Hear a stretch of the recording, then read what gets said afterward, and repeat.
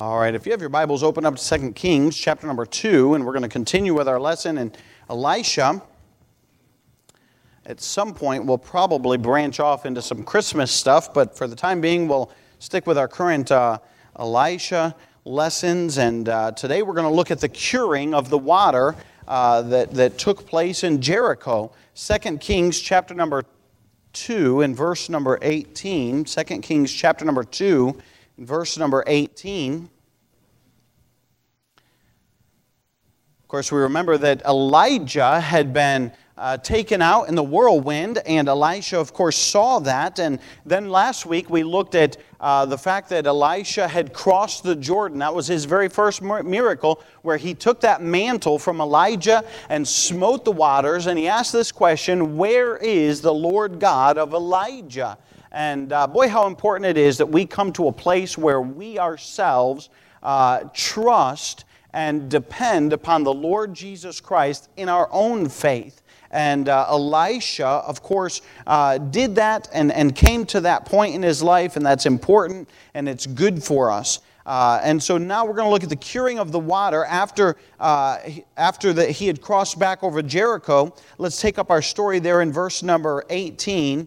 The Bible says this, "And when they came again to him, for he tarried at Jericho, he said unto them, Did not I say unto you, Go not?" Let me just pause and just explain that. That was referring to the students, the sons of the prophets that were in Jericho that had came to him and urged him to send out 50 men to go look for the body of Elijah. We talked about that last week as well. So when they came back to him, then he told them, "Hey, I told you not to go, but you went anyway." And go on to verse number 19. "And the men of the city said unto Elisha, Behold, I pray thee, the situation of this city is pleasant, as my Lord seeth, but the water is naught, and the ground barren. And he said, Bring me a new cruse, and put salt therein. And they brought it to him. And he went forth into the springs of the waters, and cast the salt in there, and said, Thus saith the Lord, I have healed these waters. There shall not be from thence any more death or barren land. So the waters were healed unto this day, according to the saying of Elisha, which he spake." Let's pray. Father, we thank you for your goodness to us. We thank you, Father, for your word that we can study, that we can look at, that we can learn from. God, I pray that you would use me. God, I pray that you would speak through me. God, I pray that you would bless each and every person.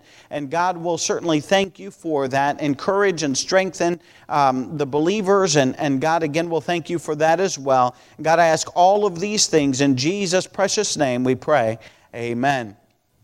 As we look at this in verse number 18, the reason I included it, because it says there, for he tarried at Jericho. And Elisha was kind of hanging around. He came across the Jordan and then went back to Jericho. And I don't believe he lived there in Jericho, but he was hanging out for a little bit. And it appears to me that he did not have any immediate direction from God. And I kind of like the saying, I don't know if you ever heard the saying, but grow where you're planted, or bloom where you're planted. And you know, there's some good truth to that. And so here Elisha is in Jericho, and he's going to do whatever he can in service to the Lord. And while he's tarrying there in Jericho. And listen, wherever you may be in life, whatever stage of life, obviously you live in Ohio, but whatever stage of life, hey, we need to bloom where we're planted. We need to do something. We need to minister as much as we can in the place where we are. And so what an important thing. And we're going to look at the second miracle that Elisha did while he was here in Jericho. I want you to notice first and foremost the situation there in Jericho. It says there in verse number 19, "And the men of the city said unto Elisha, Behold, I pray thee, the situation of this city is pleasant, as my Lord seeth." I read that, and as I think about it, I thought, man, Jericho is a beautiful city. We went through Jericho, and we did not get our tour guide, we were in a hurry, and he said this. He said, I want you to get off the bus, take a picture of the sycamore tree, and get back on the bus. He said, we're going to do it Japanese style. And I don't know what that means. I guess the Japanese get off the bus, take a picture, and get back on really quick. So we didn't have a lot of time in Jericho, but we went through Jericho, and it really is a nice-looking city. I mean, as far as cities go, it's green all around it. Well, when you're in a barren area or there's a lot of dryness, then having a green oasis is, really welcoming to the eye. And it's kind of situated there on a hill, and that's what really they were emphasizing to Elisha. They were saying, hey, you see that it's a pleasant city. And certainly it must have been. And listen, sometimes if we're not careful, we can put so much on the outward that we're not concerned about the inward. And Jericho kind of had that problem. It looked nice on the outward, but it had a problem on the inside. And that was the thing of the water. And listen, a lot of times we really take for granted the fact that we have water on a regular basis. I mean, we have water in our house. And you smile, well, I've had hot water in my house my whole life. Well, I've been in houses where you didn't always have water in the house. I mean, sometimes you go to the spigot and you turn it on and nothing comes out. And you're like, well, we have water, we just don't have water. And I remember, especially in Peru, there were many places in our kitchen we didn't have. Matter of fact, in most of our house, we didn't have hot water. And you say, what'd you do there? Well, you use cold water, you put it on the stove, and you boil it, and that's what we did. And so, we really take for granted the fact that we can go into the spigot in our bathroom in church and flip it on, and boom, water comes out in abundance, in an endless supply. I mean, you can fill buckets and buckets of water and never think anything of it.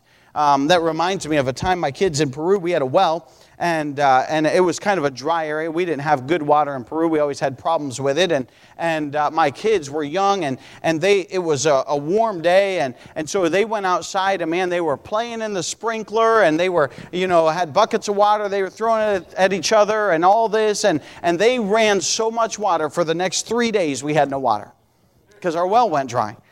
You just can't do that in Peru. And so we really take water for granted.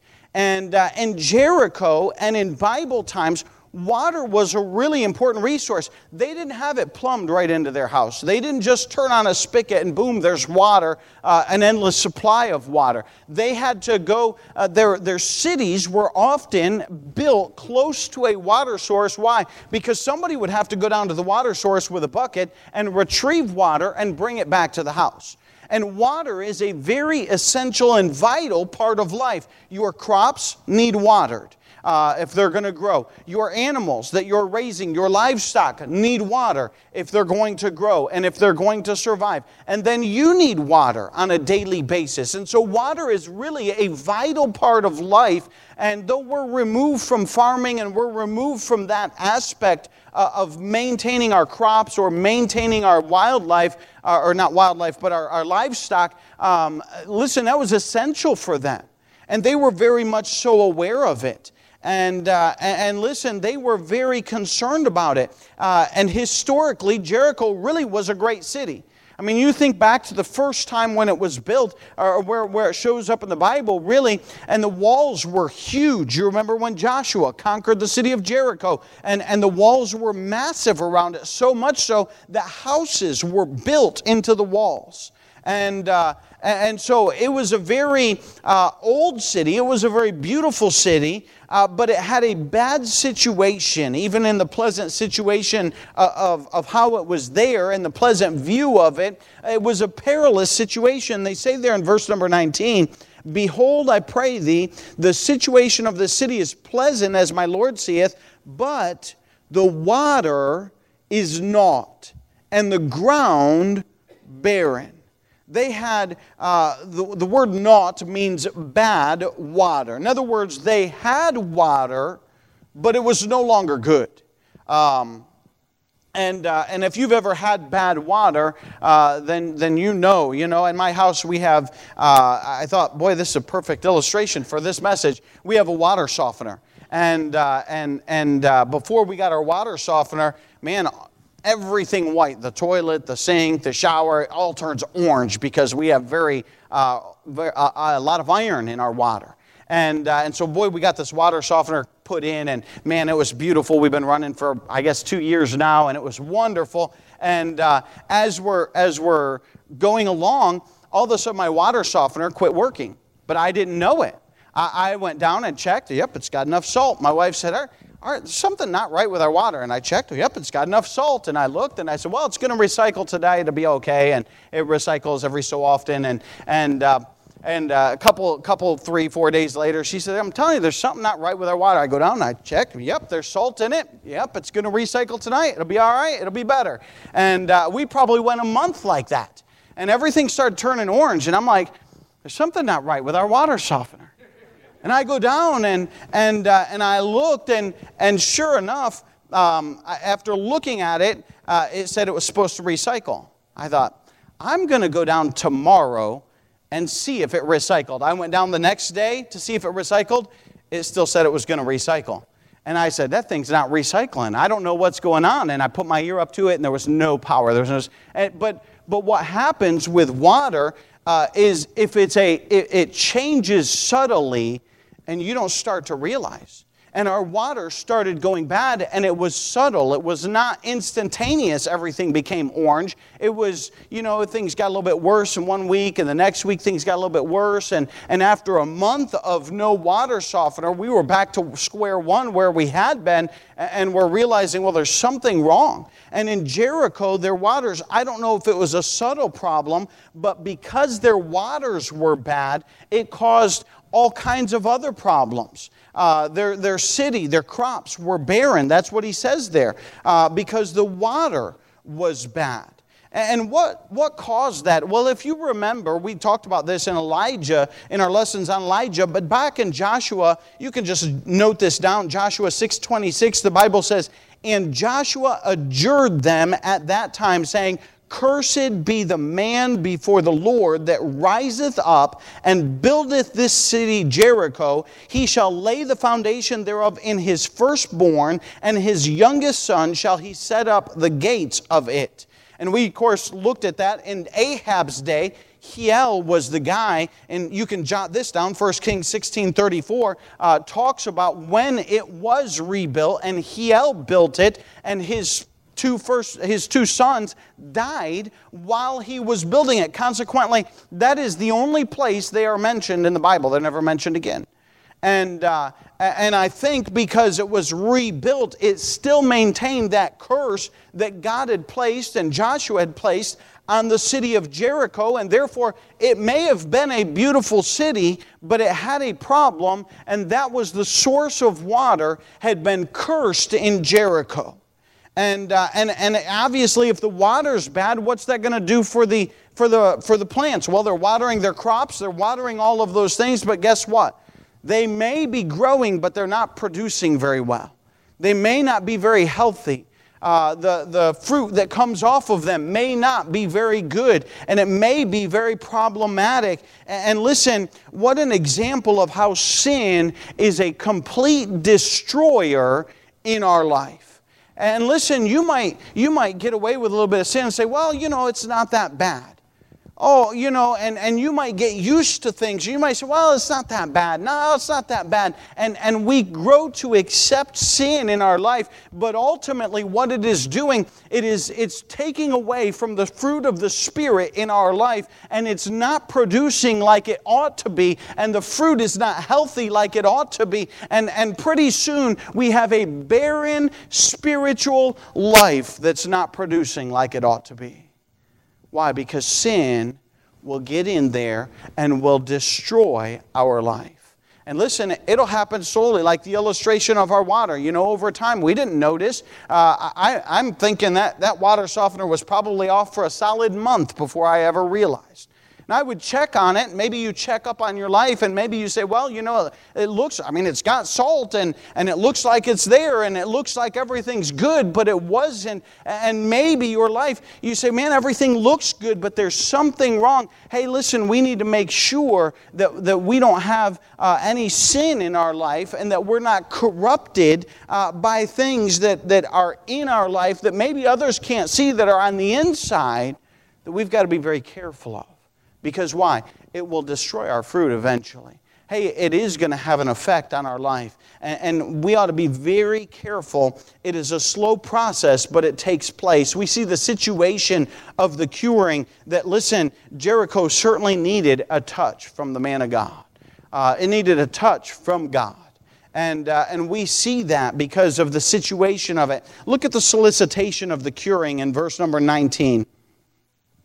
Verse 19, it says, and the men of the city said unto Elisha. The men of the city, listen, they were prudent in going to Elisha and asking for help. The first thing is they recognized that there was a problem. Many times our pride or fear or being viewed as weak or ignorant keeps us from requesting the help that we need. Listen, sometimes we think, well, people will think I'm ignorant, or people will think I'm dumb, or people will think I'm weak and I'm not able to do things. Listen, I'm glad that the men of this city were prudent and recognized, hey, we have a problem and we're not able to solve this problem and we're not able to take care of this situation. And they went to the man of God, to Elisha, who had just started his public ministry, and they said, hey, we have a problem here. And because you're here, hey, we certainly could use you. And the fact that they requested help was very prudent. We ought to be prudent in recognizing problems and finding the help that they needed. Look, I want you to notice that they went to the man of God. What a wonderful example. They came to him and they said, hey, we need your help in this. We need your advice. Listen, I was thinking about this. I've heard this before, but you know why I go to a doctor?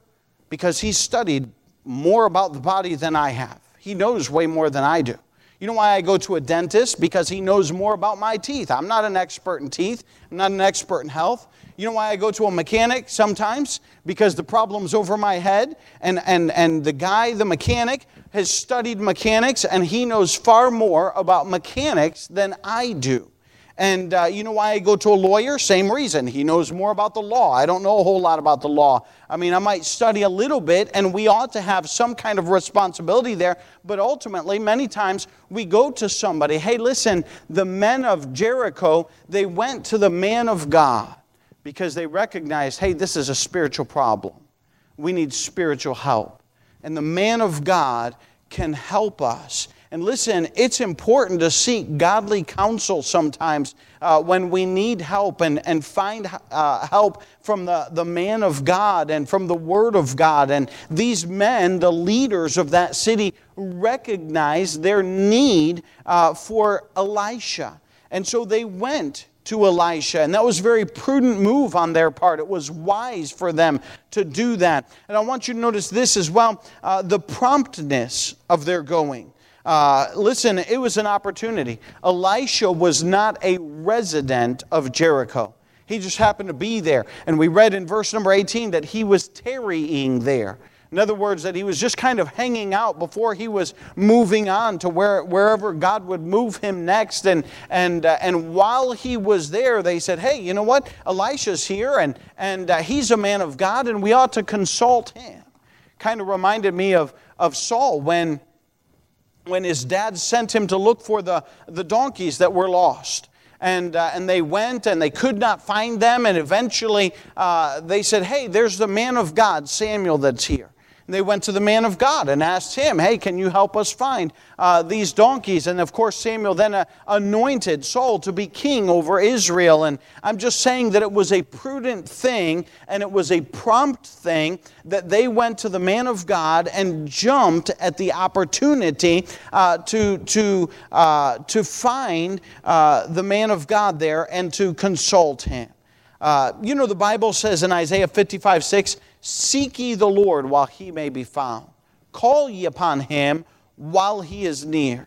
And sometimes, boy, we let opportunities slip by us. Sometimes we let opportunities to witness to people slip by us. Sometimes we let opportunities to minister slip by us. Sometimes we let opportunities to maybe get prayer or get counsel slip by us. And listen, we ought to be careful that we don't miss those opportunities. Those men of the city, they were careful not to miss that opportunity. Boy, I think that was prudent on their part. Boy, and I think of America, I think, boy, we have had lots of opportunity at spirituality in our country. I mean, you think of the great revivals that have taken place historically in America and the prevalence of the Word of God throughout our country. Boy, we've had great opportunities, and I fear in our country there have been many missed opportunities where people have just let the Word of God go. And they've missed it, and they've dropped the ball as far as opportunities. And boy, I don't want us to lose or miss opportunities to hear from God. And so while Elisha was there, they promptly went to them. They prudently asked him, saying, hey, can you help us? And so they talked to the man of God. And I want you to notice not just the situation and the solicitation of the curing, but I want you to notice these specifics. This is interesting. In verse number 20, look at what it says. And he said, bring me a new cruse and put salt therein. And they brought it to him. I want you to notice that Elisha had the answer. And I'm sure that God gave him the answer. And he commanded those men. You know, I was thinking about this. In the Bible, many miracles start with a command. You go through many of the miracles. The feeding of the 5,000. What did Jesus say? Hey, make the men sit down in groups. And so they sat them down, and then they numbered them. They all had to sit down. You remember when Jesus changed the water into wine. What did he say? Go get me the pots. That was the first thing. They were to obey and go and do. Elisha here, when the men of the city come to him and they say, hey, we've got a problem. He says, here's what I want you to do. Go get the cruse, a new cruse, and put salt therein. And that's a strange request. I was thinking this morning, actually, as I read that, I thought, boy, that's but the Bible's first water softener, all right? Add salt to a water. You don't generally add salt to a water and make it better. Matter of fact, if you add salt to a water and then you drink it, it's not good. You won't enjoy it, okay? And I don't recommend you doing that. But that's what Elisha had asked for. And so the men of the city, they went and they brought him a cruse, and they brought him salt therein. And it's curious why salt, and it's curious why a cruse. And these may be symbols that may point to that. I'm not saying definitively that they are, but certainly salt represents a cleansing agent in the Bible. And it's curious that they would throw salt into the water, but listen, it reminds us of the cleansing blood of Jesus Christ. The Bible says in 1 John 1:7, but if we walk in the light as He is in the light, we have fellowship one with another, and the blood of Jesus Christ, His Son, cleanseth us from all sin. Praise the Lord for that. Hey, we can't earn our own salvation. It's only through the blood of Jesus Christ. And that salt represented a cleansing agent, a purifying agent that Elisha would put into that spring. And I find it interesting there. He says, look with me in verse number 20, this again. He says, and he said, bring me a new cruse. You say, what's a cruse? A cruse is simply a vessel, a jar, or a cup, or some vessel that would hold the salt. And he asked for specifically a new one. Why do you ask for a new one? Well, a couple things. I think, number one, so it would be clean. And boy, it reminds us of the body of Jesus Christ that was sinlessly perfect. It was without sin. And listen, it was the agent that held the salt, and that salt would not be contaminated. And the blood of Jesus Christ was not contaminated with any sin. His life was absolutely pure and clean. And as we think about the fact that, hey, that's what Elisha asked for, hey, listen, that's what we need today. We need a sinless, perfect sacrifice. Well, praise the Lord, that was done in Jesus Christ. And we just need to trust in His sacrifice and ask Him to save us, and He cleanses us. Notice the application, not just the commanding of the men, but notice the applying of the salt in verse 21. And he went forth unto the spring of water, and cast the salt in there, and said, Thus saith the Lord. He cast the salt and right into the spring. Listen, you can have the solution. I've used this illustration many times. You go to the doctors, and if you're sick and the doctors give you a medicine, and you go to the pharmacist and you buy that medicine, you get it and you take it home, and you put it on your counter, and you say, yep, I got the medicine. But you don't ever take that medicine. It's not going to help you sitting there on the counter. It's not going to do a blessed thing for you. It's not going to change anything. And your doctor say, well, I don't understand why you're not getting better. Did you get the medicine? Yeah, doc, I got the medicine. Many times we hold the Word of God and we say, I got the cure. I got everything I need, but we don't apply it to our life. It's not enough just to come to church and sit in church and listen to the preaching of the Word of God. It's not enough just to say, well, you know, sometimes we read and we dismiss everything that we read, but we never apply it to our life. Listen, we have got to apply. We've got to take what the Word of God tells us and apply it to our life. That's where the rubber meets the road. That's what's going to make the difference. Merely having the Word of God in your house and on your person is not going to make a difference in your life. You have got to read it and say, wow, that applies to me, and I need to do that in my life. If we have all of the answers, but we don't apply them to our lives, it's not going to make a difference in our life. And Elisha could have taken that salt. Okay, I got the cure. We're going to set it right here. But we're not going to put it in the water.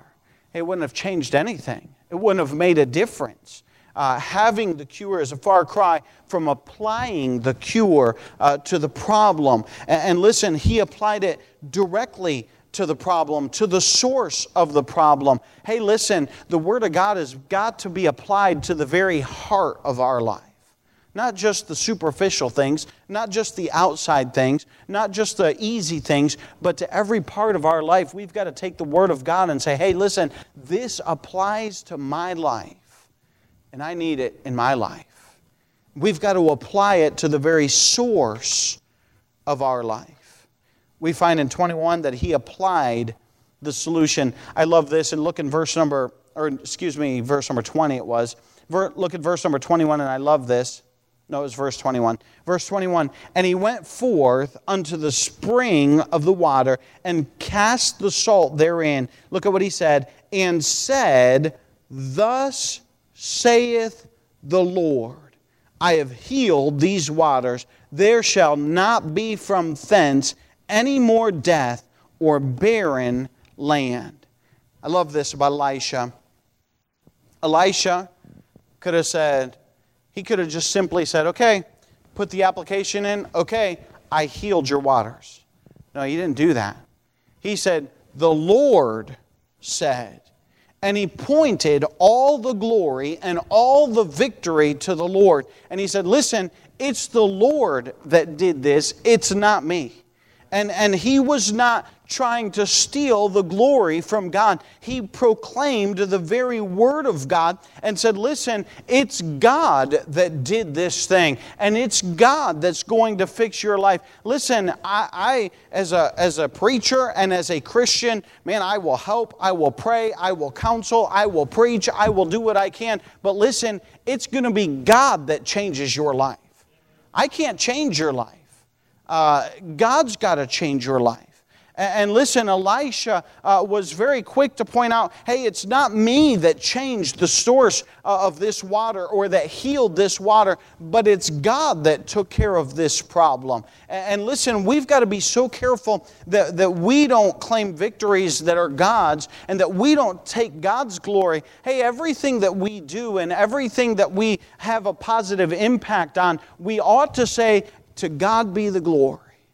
We sing that song. I love that song. To God be the glory, great things He hath done. We go on as we sing it. Hey, we ought to sing that every day with our life, with our actions. He says in the New Testament, in Matthew, I think it's chapter 5, and I can't think of the exact words, but that men may see our good works and glorify our Father which is in heaven.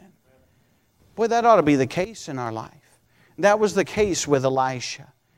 The good works where the waters were healed. The glory was all to God. And he said, hey, look, the Lord said that He healed your waters today. Not only that, but I love this. Look at what he says there in the last part of verse 21. We'll start in the middle of the verse. Thus saith the Lord, I have healed these waters. Look at what he says. There shall not be from thence any more death or barren land. Boy, isn't God a wonderful God? When He heals something, when He changes something, God doesn't do a halfway job. God didn't fix it temporally. God didn't fix it just halfway so that, well, there'll be okay waters. No. God said, hey, I'm going to fix it so that there won't be any more barren land. When you take this water and you water your crops with it, your crops are going to get better. The produce is going to get better. Your livestock is going to be more healthy. Your life is going to be more healthy because God healed this water source. And listen, what God does, He does in a good fashion and He does on a permanent basis. Thank God for His salvation and how He changes our life. Listen, we're not saved temporarily until we mess up again. Man, if we were only saved until we messed up again, we'd all be lost the next day. We'd probably be lost the next hour, to be honest with you, because we mess up. And we're sinful people. But praise the Lord that His salvation is a permanent salvation. It's a permanent fix. It's not a partial fix. And listen, what God does for us, He does on a permanent basis. We ought to thank God for the salvation. We ought to thank God for the fix in our life. And praise the Lord for the solution of God changing our life and making us different. We see Elisha. We see the specifics of the curing. We see the situation that was very necessary. They were in dire needs. Oh, it looked beautiful on the outside, but on the inside, man, there were problems in Jericho. And listen, we see God's solution, that He specified all of those things, and then God cleansed and changed those waters. Praise the Lord for that. We ought to give God the honor and glory for all the things that He does in our life, for how He's changed our life, for how He's changed our source in our life and made our waters pure and made our waters clean. And again, not because of us, but because of Him. Praise the Lord for the solution that He provided for us on the cross of Calvary. With every head bowed and every eye closed as we stand to our feet. Father, we thank You for Your salvation. And God, how good You are to us. God, that You would save us, that You would change us. And God, it is a permanent change. God, I thank You for the salvation. God, I pray that You would help us to, in all of our good works, and in all of the things that we would do, God, that we would point the honor and glory to You. God, truly, You're an amazing God. And we thank You so much for saving us, for changing us. God, I pray that You would help us to minister, to reach others, to be a blessing. Father, we'll thank you for that. God, I ask all of these things in Jesus' precious name, I pray. Amen. As we have a short hymn of invitation, God's spoken to your heart. The altar's open. You can pray there in your seat. How's your water source this morning? Is it corrupted by sin? Is it slowly degraded over time? Listen, the source and the cleansing is still the Lord Jesus Christ. He'll change your life. He'll help you. Christian, maybe you got away from the Lord. Get back to the Lord, and boy, He'll clean it right up and help you right out.